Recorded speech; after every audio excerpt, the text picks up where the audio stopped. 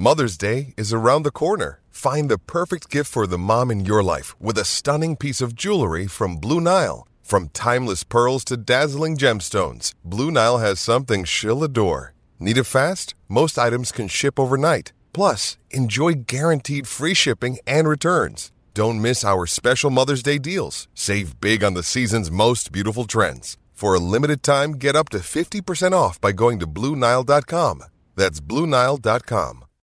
When you need mealtime inspiration, it's worth shopping Kroger, where you'll find over 30,000 mouth-watering choices that excite your inner foodie. And no matter what tasty choice you make, you'll enjoy our everyday low prices, plus extra ways to save, like digital coupons worth over $600 each week. You can also save up to $1 off per gallon at the pump with fuel points. More savings and more inspiring flavors make shopping Kroger worth it every time. Kroger, fresh for everyone. Fuel restrictions apply. Family. It looks a little different for everyone. For some, it's mom and dad. For others, roommates who feel like family.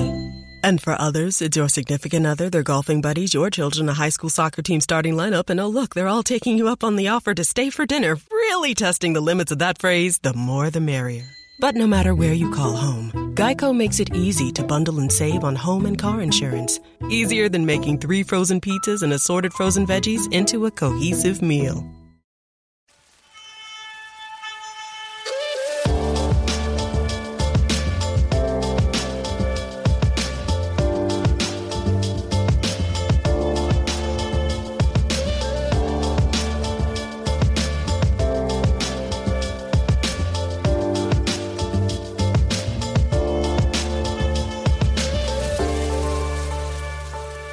Hello Bulls fans and welcome to another episode of Bulls HQ, a Chicago Bulls podcast on the Blue Wire Sports Podcast Network. Thank you for joining me again this week. On this episode of the show, we only recognize 3 quarters, and I say we because I'm joined by my friend Kevin Ferrigan. And Kevin, we're ignoring that 4th quarter that we just had to go through, aren't we?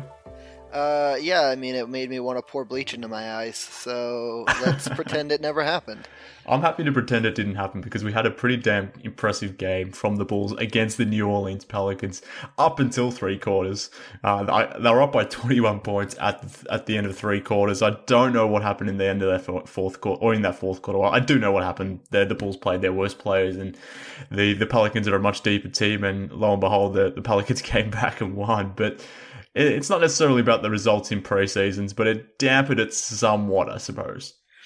Yeah, I mean, you would hope, even as kind of crummy as some of the guys in the back part of the Bulls rotation that were playing in that 4th quarter are, you would hope that they would be able to hold on to a 21-point lead against what was mostly also backups for the Pelicans, but evidently that was too big of an ask, and they lost by 2 points. So not the best way to finish it, but I think not to jump too much into it, but I do think that some of the stuff that resulted in that comeback was things that I noticed about the Bulls defense, even with the starters, and I don't know, whether to get too worked up about it at this point, but I felt like the 21-point lead, you should never blow a 21-point lead, but I felt like it was a little bit fool's gold because I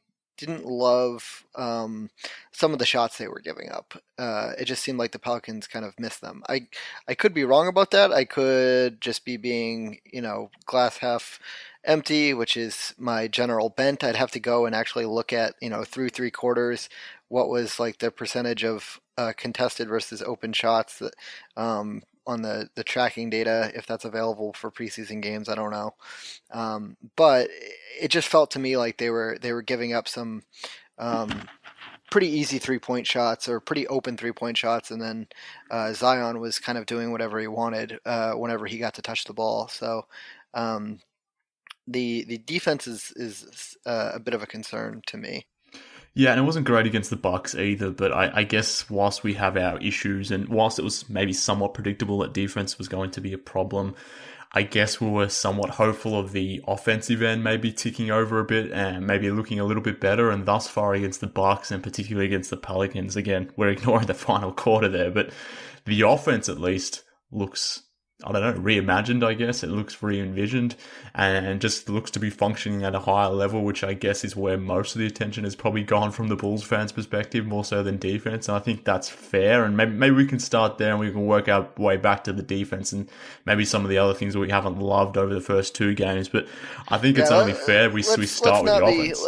Let's not be our usual pessimistic selves. Let's move to something that's a little bit more positive. Well, I mean, 24 assists in the first half. That's pretty positive.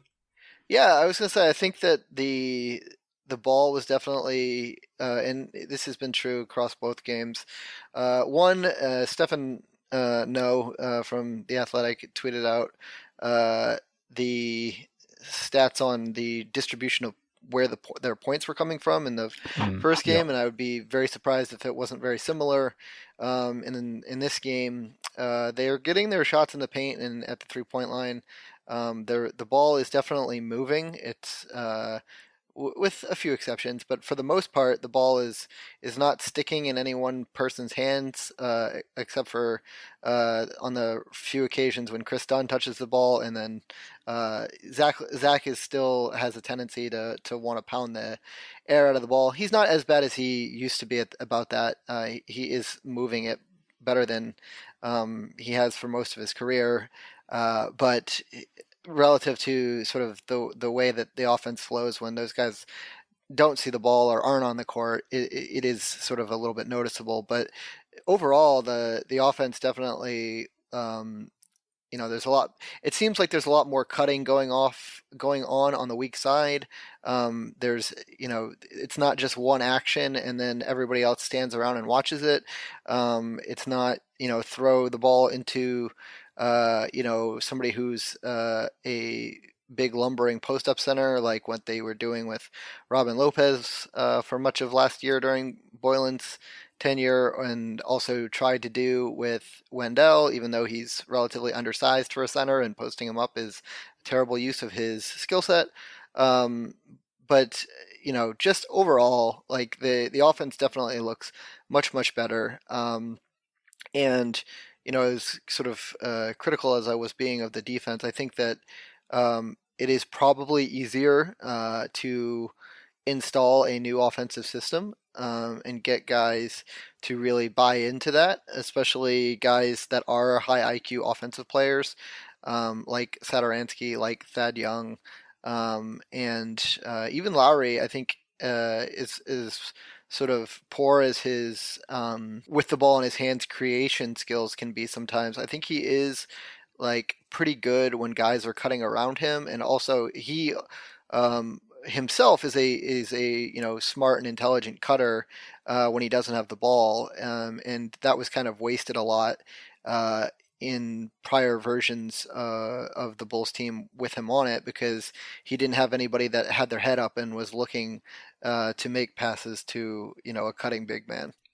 Yeah, I mean that's all. They're all good points, and I don't know where to start with the offense, because there's been so many changes that I don't know what the catalyst is, or whether it's just, again, we're recording this straight after the game, and the ultimate caveat, of course, is that it's only 2 preseason games, so who knows if all this holds. But I wonder if I don't think it's a coincidence, I'll say this, that Tomas Satoransky started for this team today, and the offense looked a lot better, even against the Bucks. The offense looked good against the Bucks, but it looked otherworldly good against the Pelicans today. But I'm wondering if maybe it's a bit of correlation, maybe it's causation. I don't know exactly what the case is, but I'm not necessarily surprised that starting Satoransky in a lineup with LaVine, Markkanen, Otto Porter, of course, Cristiano Felicio is out there as well. We'll talk about that last bit a little bit later on, but is there some correlation or causation with Satoransky being in there and maybe the offense flowing a little bit better than certainly what it did last season, but even better than what it did against that Bucks game? Yeah, I mean, I think that there's a couple of reasons for that. I think that Satoransky is, like I was mentioning, kind of a smart player. Not kind of, he is a smart player who makes quick decisions when he has the ball. He's either going to pass it or try to dribble to a more advantageous advantageous situation or shoot it, and he's not going to really stand and hold the ball and really think about it for too long. He's a very sort of reactive player, but not in a way that is not in a way that is like he's letting the defense dictate things. He just is going to make decisions quickly. And that makes a huge difference in terms of what an offense can look like. And then I think the other thing is that a lot of what the Bulls were doing, so far as I could tell offensively, and again, I'd have to go back and really watch film to be able to say this with certainty. But from what I could tell, on first watch, in real time, it seemed like a lot of what they were way that they were able to get their shot distribution sort of to what they were aiming for, basically good shots, high value shots in the paint and behind the 3-point line, is that they would get somebody driving downhill into the paint and then kick it out and then swing it as the defense is scrambling off of that. Kris Dunn, because he can't really shoot very well, doesn't space the floor all that well, and so you don't have as much room to operate for guys like Zach to get going downhill. I mean, there's things you can do to still get those guys opportunities and to get them going downhill, even with a sort of subpar shooter out there with them. But it just makes it way more easy, and you don't even really have to think about it if you have somebody who just standing in the corner is a threat to shoot 40%. And Satoransky isn't going to let the defense off the hook by just standing in the corner. Like if you're just going to park somebody by him who's actually watching Zach start to drive towards the basket, and they take their eyes off of Satoransky, he's again smart enough to cut to the basket and get a bucket that way. So he's just such a bigger off-ball threat than Kris Dunn, and just such a smarter and faster decision maker, that it really opens up the offense quite a bit. And I would be very surprised if he's not the starter come the start of the season, especially if they actually have aspirations of making the playoffs. You need to play your best players, and Satoransky he's just better than Kris Dunn, and he fits this personnel much better. Yeah, 100%. And like I mentioned before, we're recording this straight after the game. So as the news is coming out post-game, obviously we're learning about it as we're recording. And to that point, Jim Boylen has just basically said that he will have a decision on his starting point guard probably before preseason is done. And I'm assuming based on that language that it means Satoransky is likely to be the guy for all the reasons that you sort of mentioned. But yeah, the offense just flowed a lot quicker, a lot smarter, and Boylen has been emphasizing, half a second. That's all you need to make some sort of positive play, whether it's shoot, whether it's dribble, or whether it's move the ball on. Just make a decision quickly. And to your exact point, Satoransky does that, whereas Dunn probably takes maybe a second and a half to survey the defense, what he's going to be doing, whether he's going to be dribbling, whether he's going to take a shot, whatever he may be doing, he takes some time, whereas Sato doesn't do that, and it is pretty clear that I think he's shaping into that starting point guard. 11 points, 8 assists, 5 rebounds for Satoransky in 20 minutes, shot 5 from 6 from the field, so he was pretty damn effective. He didn't start that great because he had a couple turnovers, but after that point he was damn impressive. He made a couple of lazy passes early in the game that were, you could tell he wasn't fully kind of engaged in the game yet. It seemed like he was just not present yet, and then he snapped out of it. Yeah, and to be fair, I mean, this Pelicans defense, they're big and they're large and they're quick and they can switch everything as well. So the Bulls had 5 or 6 turnovers in that first quarter period where they were just throwing away casually. But at the same time, I mean, those Pelicans can move on the court. But I guess once they got past that point, the offense really kicked into gear and sort of midway through that first quarter into that second quarter as well. And I guess it was Zach LaVine who was doing most of the damage. He had 28 points in 24 minutes, 10 of 16 shooting. He has continued his growth from last season. It would seem he was pretty damn good against the Bucks. He was amazing against the Pelicans. It seems like this is shaping up to be his offense at the moment. Yeah, for sure. I think Zach is, I think there was some question before these games started whose offense was it going to be? I think just by nature of skill set and talent level that it was always going to be this. I think some people thought, well, maybe they'll try to center the offense more around Lauri Markkanen. That very much does not seem to be the case. And some of that I think is just this sort of the driving kick, make quick decisions with the ball, pass it, keep the ball moving side to side, as Tom Thibodeau used to always say. I think that having that focus is largely good, but somebody that's a dependent player like Lauri, if he's not more aggressive about hunting the ball, hunting openings in that offense, he can fall through the cracks. And I think that's largely what we've seen the first 2 games, which has been kind of disappointing for me. I think the opposite is true of Zach. He is very clearly wants to make the All-Star game. It's in Chicago this year. Prior to the season, I think it was even last season, was talking about how if they were winning more, he probably would be getting consideration for that. I think it was kind of silly, but he said something in an interview to the effect of, what's the difference between me and Kemba Walker when you look at our numbers? And he said it's just that his team has more wins than mine. I don't think that's the only difference. I think that, even as small as he is, Kemba is less bad defensive player than Zach, but that's all kind of besides the point. The larger point is that this definitely feels like Zach's offense. Whether that's to the extent that it's anybody's offense. Like I said, it does feel kind of like they are trying for a sort of egalitarian sort of thing, but to the extent that they need somebody to be the threat that makes that whole thing work, it's Zach. Whether that's a good thing or a bad thing remains to be seen, but so far it's looked pretty good. Yeah, I mean, it's going to be an interesting push and pull, because I think, Jim Boylen has talked about multiple ball handlers. He wants multiple creators, and I think we see that when they grab and go off a defensive play. They finish off the play, they rebound the ball, they push on. There was a number of times where Otto Porter was leading the break. He was finding Kobe White for a 3. That looked nice. Obviously, Zach can create and go. Lauri can do that. Pretty much they've got 4 or 5 guys on the court.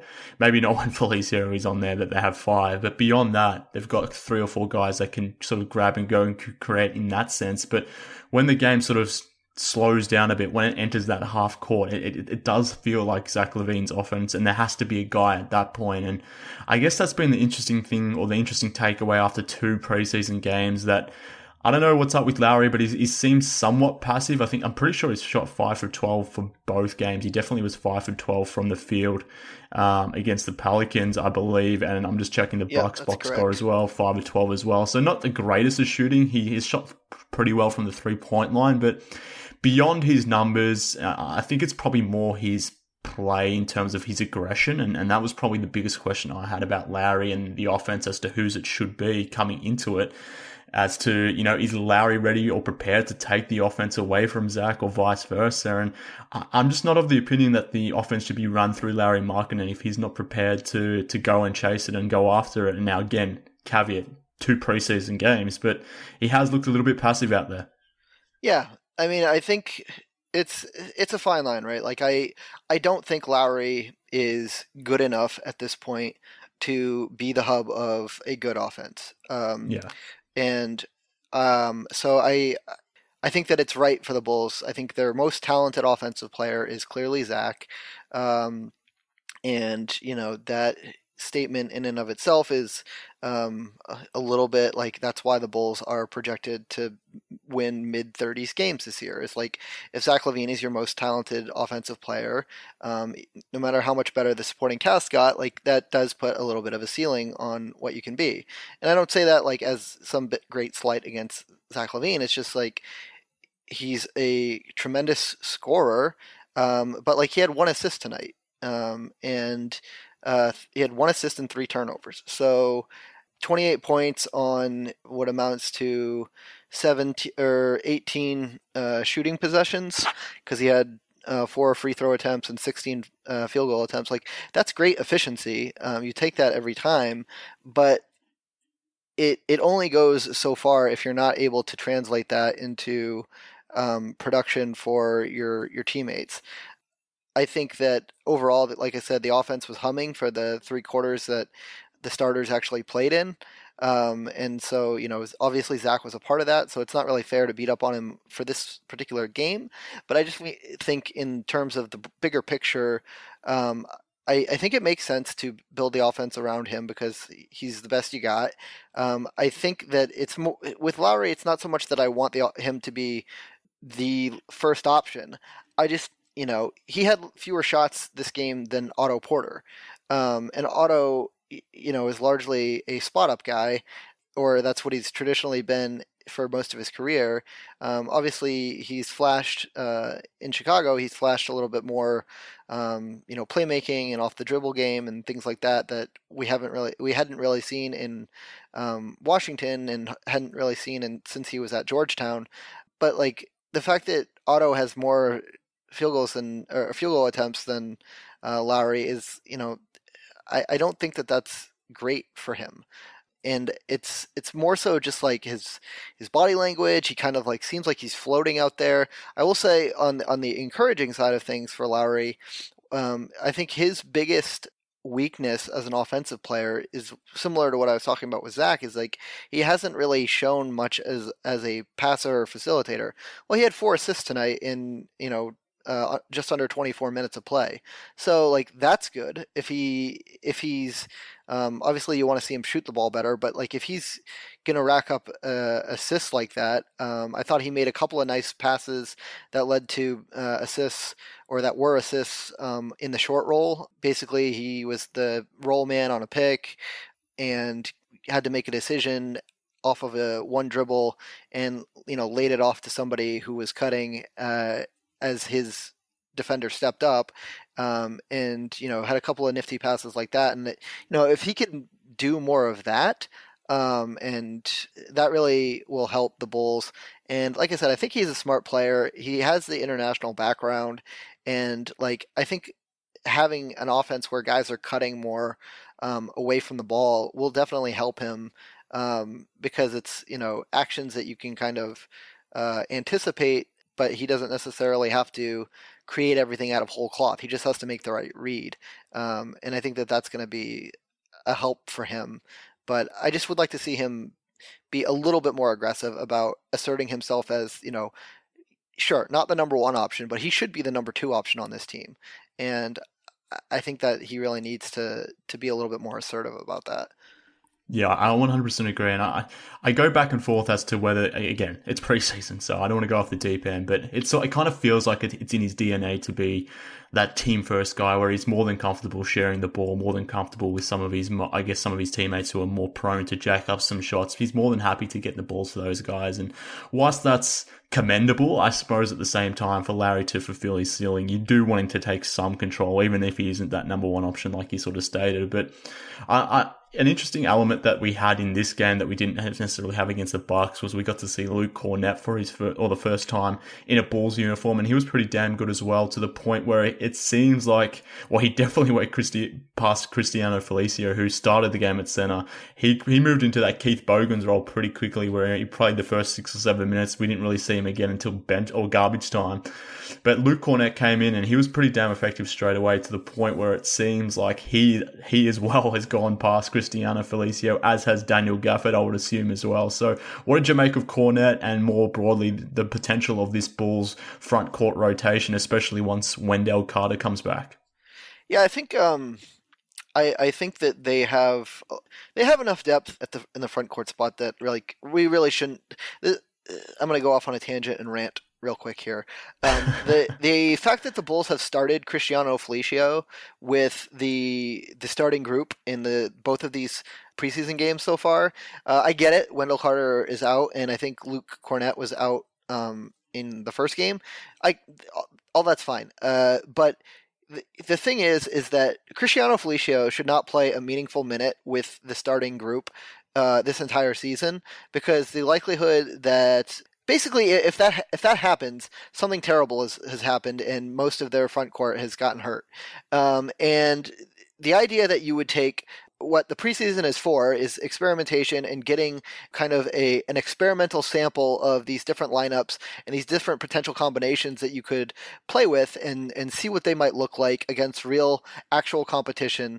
And the fact that you would waste those opportunities with the starting unit, with the four guys that are out there, and put Cristiano Felicio in there is so stupid to me. It really, like, as much as I'm encouraged by the shot distribution stuff that we've seen, that is largely the result of them bringing in an offensive coordinator for Boylen. The rotations are still Boylen's call, and that is just such a red flag to me that he would not think that, hey, Wendell's out, let me see what this thing looks like with Lowry at the 5, because we've talked about getting Lowry minutes at the 5, and part of the rationale for bringing in Thaddeus Young was that he's a starter in a pinch kind of player for the power forward spot. So why not test that out and see what you've got with it? Like, it just made no sense to me to spend what is a resource, your preseason experimental minutes and lineups. That is a resource that you have available to you, and they just wasted valuable time with Felicio, who should not be playing any of the minutes that matter in this season. And so it drove me nuts. Like, I'm irrationally angry about it. No, I mean, that's fair enough. I mean, I'm pretty sure everyone listening to this right now is not a Felicio fan. I don't think there are many amongst us, but it doesn't really make sense to be starting Felicio at this point. I kind of understand why the logic exists that you would start Felicio, but to your point, this is the time to be trialing things, whether it's Lowry and Thad as your starters, whether it's something different, whether it's getting Daniel Gaffer to start, I don't know, something like that. Just try something a little bit different that maybe you normally wouldn't, because I don't know why Felicio is playing. Maybe they're giving him an opportunity to reset the slate and giving him that chance to get in there, but we all know he's bad. I mean, he was a minus 15 tonight. Most of that came in that final quarter where the team sort of, they got completely destroyed by the Pelicans' third units. But to your point, there is really nothing to be gained or learned at this point with starting Felicio with the starters, or really him playing much at all. I guess he has to play with the third unit guys, but beyond that, he probably shouldn't be playing at all. And particularly when you have Felicio starting and then immediately you have Kornet come off the bench and he looks so much more of a superior player. And given that the Bulls have brought him in and he's only earning $2 million or something like that, for a player of Kornet's status to go so far past Felicio, it's weird that they would start Felicio. Yeah, but to get back to your actual question, because I had to go off on my rant, my ranting tangent. I like, I think a couple of the things that are nice about this big man rotation is that they are actually big. Gafford is big and can jump, and then Luke Kornet is like actually 7 feet tall, and can shoot and protects the rim. I don't think he's gonna be. I think he's the kind of big guy that if you get him on a switch or something like that with a guard, he's probably going to get roasted, but that's most, backup bigs. So, like, I don't really hold that against him too much. But, he's going to shoot the three. He's going to shoot it whenever he's open. He's not going to hesitate. He's going to provide that spacing element because you have to guard him. I think that he just provides a nice, different look that you can have. I thought that there was some nice big-to-big passing that he had with Lowry during the game. I think there was one point Kornet had caught the ball at the top of the key, and the Pelicans' defense was scrambled, and somehow they all left Lowry wide open underneath the basket. So he just kind of threw a pass over the top of the defense to Lowry and got him a bucket. Yeah, I mean, I think he's really good. I really have liked what I've seen from Gafford. People that I respect who talked about him in the draft and stuff have said that they were uncertain that his sort of summer league success that he had was going to translate against the sort of real players, because he's, despite being obviously very vertically athletic, he maybe isn't the best athlete laterally. I haven't really seen a ton of evidence of that in the 2 games that he's played so far. He seems to be able to get production, pretty much against anybody. He was very productive in college. He was very productive in summer league, and so far he's been, in the limited minutes that he's played, he's been pretty productive in the preseason. So I like what I've seen out of him. I really hope that Wendell gets well soon, because it sucks not having him out there to get the cohesion, especially where he missed so much of last season, and also just like all this stuff helps with development and things like that. So, and like he didn't get to do summer league this year, which was something that he, as a second year player probably would have been at if he was healthy. So I think that it would be nice if he was able to get healthy soon. But obviously you don't want to rush him back for preseason. It's not the end of the world if he's not ready, but it would be better if he was getting these minutes as opposed to giving them to Cristiano Felicio.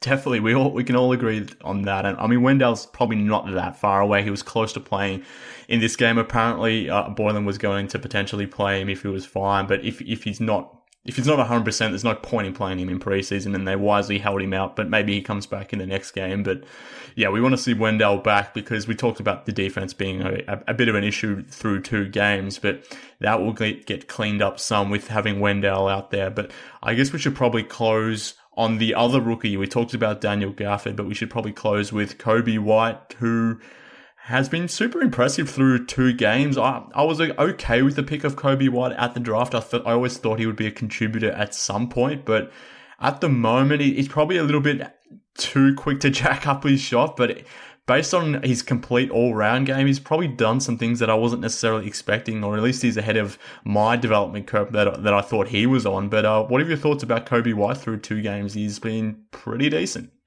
Yeah, I mean, obviously you'd like to see him shoot the ball better.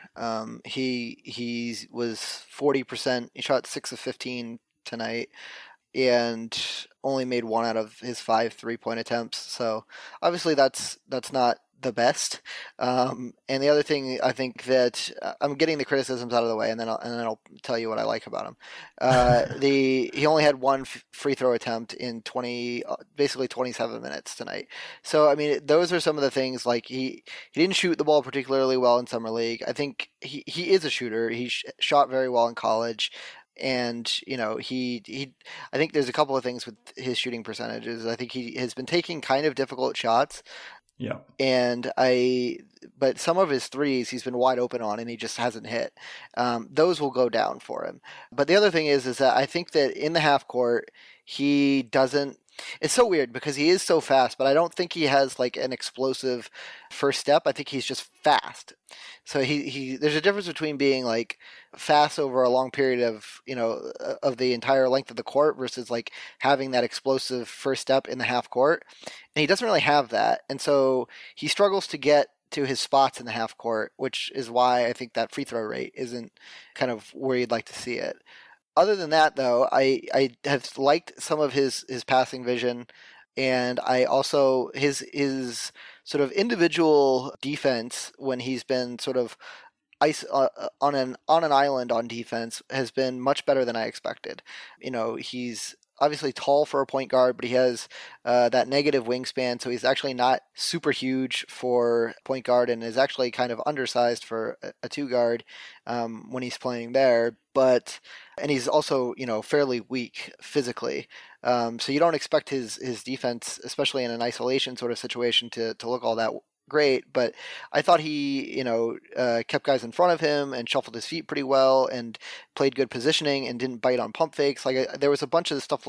There was a few times where he got matched up, and I think whomever it was, I don't remember offhand, but whomever the guards were that were trying to kind of like take advantage of him, I think thought he was going to be easier to have their way with, and he didn't allow it to happen. So I like that. I candidly was not able to really pay that close of attention to notice how he looked from a team defense perspective, but kind of like I mentioned, I think that the team defense overall was kind of a mess and has been kind of a mess the first 2 games. I want to say quickly, though, I think the biggest thing that I noticed from the Bulls' whole team defense was just that it seemed like this might just be kinks that need to get ironed out, but it seemed like guys were helping down into the paint, and then they were way too slow to react to the corners, which is why they were giving up so many threes. And it just seemed like something about the way that they're playing defense right now. And again, I'm only going based on what the end result was and seeing guys running out to the corners way late. Something about what they're doing, and I don't know what it is because I haven't like sat down and really watched it in slow-mo or like in any sort of detail to kind of understand it. They're just reaction times. It could just be that they're not used to the positioning or whatever, but they're just so slow to those corners, and that seemed like it was everybody. I'm not picking out Kobe White for that. I just the whole defense, I think, is a big work in progress for everybody from a team defense perspective. But his individual defense, I thought, was pretty solid. Yeah, I mean, that's probably been the biggest aspect that I've liked about White. I was expecting him, I wasn't expecting him to be a turnstile to that extent, but I thought he was going to be beaten consistently, at least in their first couple of games, as you would expect. He's a 19-year-old rookie, sort of, he hasn't necessarily filled into his body, so it wouldn't be too far-fetched to expect that, but he has been holding his own individually, at least. In most matchups, he's looked pretty good. He's been moving his feet very well. He had a great defensive possession against the Bucks where he caused a turnover. I mean, against the Pelicans tonight, I thought his best play tonight was actually a pass that he made to Thad Young along the baseline. He made a nice read where he hit a cutting Thad Young on the backdoor cut. Yep. He actually got past Zion, actually. He caught Zion sleeping a little bit, and Kobe found him on the pass and threaded the needle and made a nice pass. So if you can make those reads, if you can play some decent defense and maybe just, instead of taking 15 shots, maybe take 12 shots and make those 12 shots good shots, I think then off the bench as that spark plug, Kobe White, he's probably ahead of where I thought he would be. So that's definitely the positive with White as well. So White, Gafford, they're providing something to this rotation, probably a little bit more than I expected, which is obviously good news for the Bulls. Once Wendell Carter comes back, that rotation will be shored up as well. And we probably shouldn't forget Chandler Hutchinson, who'll probably be fighting with Denzel Valentine for some of those backup wing minutes. But I guess that'll be unfolding over the next few days. But look, that's probably all we have for now, Kevin. I'm sure we could probably go on forever talking about, again, the first 3 quarters of this game. We're ignoring the last quarter, but yeah, forget that quarter. Any final takeaways? Yeah, screw that. Yeah, I just was going to say quickly, the one thing that is good about the whole watching Kobe play, I think, is it does seem to match up with the idea that the Bulls kind of put out there, that they felt like he was further along than sort of they expected, especially after Summer League or whatever. Obviously, the shots got to start falling, and there are still things to not worry about, but things that he obviously, every player has weaknesses, especially players that aren't number 1 overall picks, generational prospects or whatever. But I think that that does kind of match up with what I think we're seeing, is that he is a better defensive player. He gives effort. That he's further along on that than I think maybe he was thought to be. So it's good that they weren't just pumping up their player, because that's a thing that they sometimes do. But yeah, overall, I think even though they're 0-2 so far in the preseason, I think there have been some really encouraging signs. Get well soon, Wendell. Really want to see him play with this group. So hopefully his butt stops being sore soon. So hopefully, fingers crossed, his butt gets healthy. But I guess the last point that I wanted to make is Zion Williamson. He looks like he's going to be pretty good. Zion is we didn't really talk about him. I totally forgot about at all. But he's unbelievable, and I'm still a little bitter that the Bulls didn't win the lottery. No offense, Kobe White, but Zion looks like the real deal, and his like pro hop move that he does in the lane is like one of the most terrifying things I've seen from an opposing player, because he's explosive into the jump on the hop, but the second hop, or the second jump after the hop, is like you don't know which direction he's going to go into it, but whichever direction he goes, he's going to be explosive. And his touch around the basket is also I had seen him do it in college, but you never know how it's going to translate against bigger guys and more athletic guys. But finishing up and over and around guys, even when he's not able to dunk everything, is pretty high level. I guess that's the reason I think he finished at the basket at like some high 70s, maybe 80% or some crazy number like that in college. So that is definitely translated for him. He's a freak, and he's probably going to win Rookie of the Year if there's any justice in the world. Yeah, for sure. I mean, 92% from the field today, 12 of 13 from the field. Just a complete freak. We obviously know him playing above the rim, but to your point, if he hops and takes like his massive weight into some guy's ribcage or some guy's shoulder, there is literally no way that you can stop Zion. I was actually fearful for Lowry having to guard Zion or whoever it was that was matched up on Zion at some points, because there is literally nothing you can do about this guy, and it seems that's the case already. But what an absolute freak. But mate, I appreciate you joining me to talk about the first couple preseason games. About our Bulls, thankfully they won through 3 quarters. That is all we're acknowledging, and that's all I care to talk about. The starters won, Forget baby. That the starters won. The starters won. That's it. But before you get away, tell everyone where they can follow you online if for whatever reason they're not already doing so. If you don't already follow me and you listen to this podcast, I've been on it a bunch of times, so congratulations for refusing to follow me before this. But yeah, so it's at NBA Couchside. I've had that handle for a really long time now, an embarrassingly long time. I've been on Twitter. I sometimes write things on my little Medium blog, but it's pretty rare these days. I mostly just shout into the void on Twitter about the Bulls and various other things.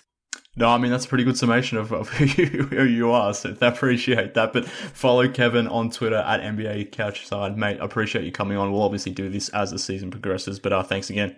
Yeah, thanks for having me on. So that brings us to the end of this episode. Thank you for joining in.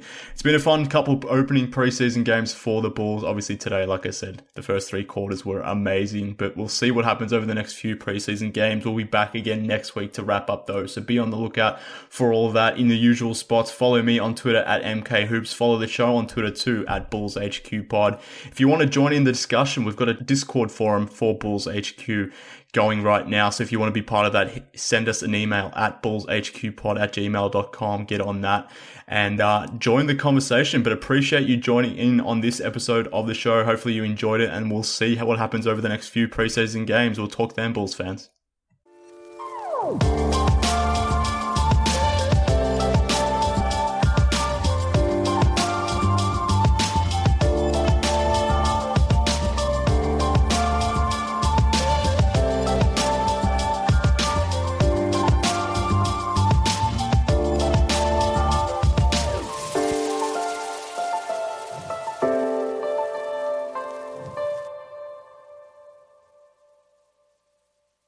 I'm Amira Rose Davis, historian and co-host of the sports podcast Burn It All Down.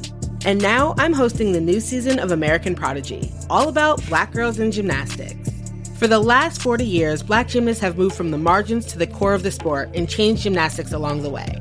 Now, they tell their stories. You'll meet trailblazers like Diane Durham, superstars like Jordan Childs, and everyone in between. Listen to American Prodigies on Apple Podcasts, Spotify, Stitcher, or wherever you get your podcasts.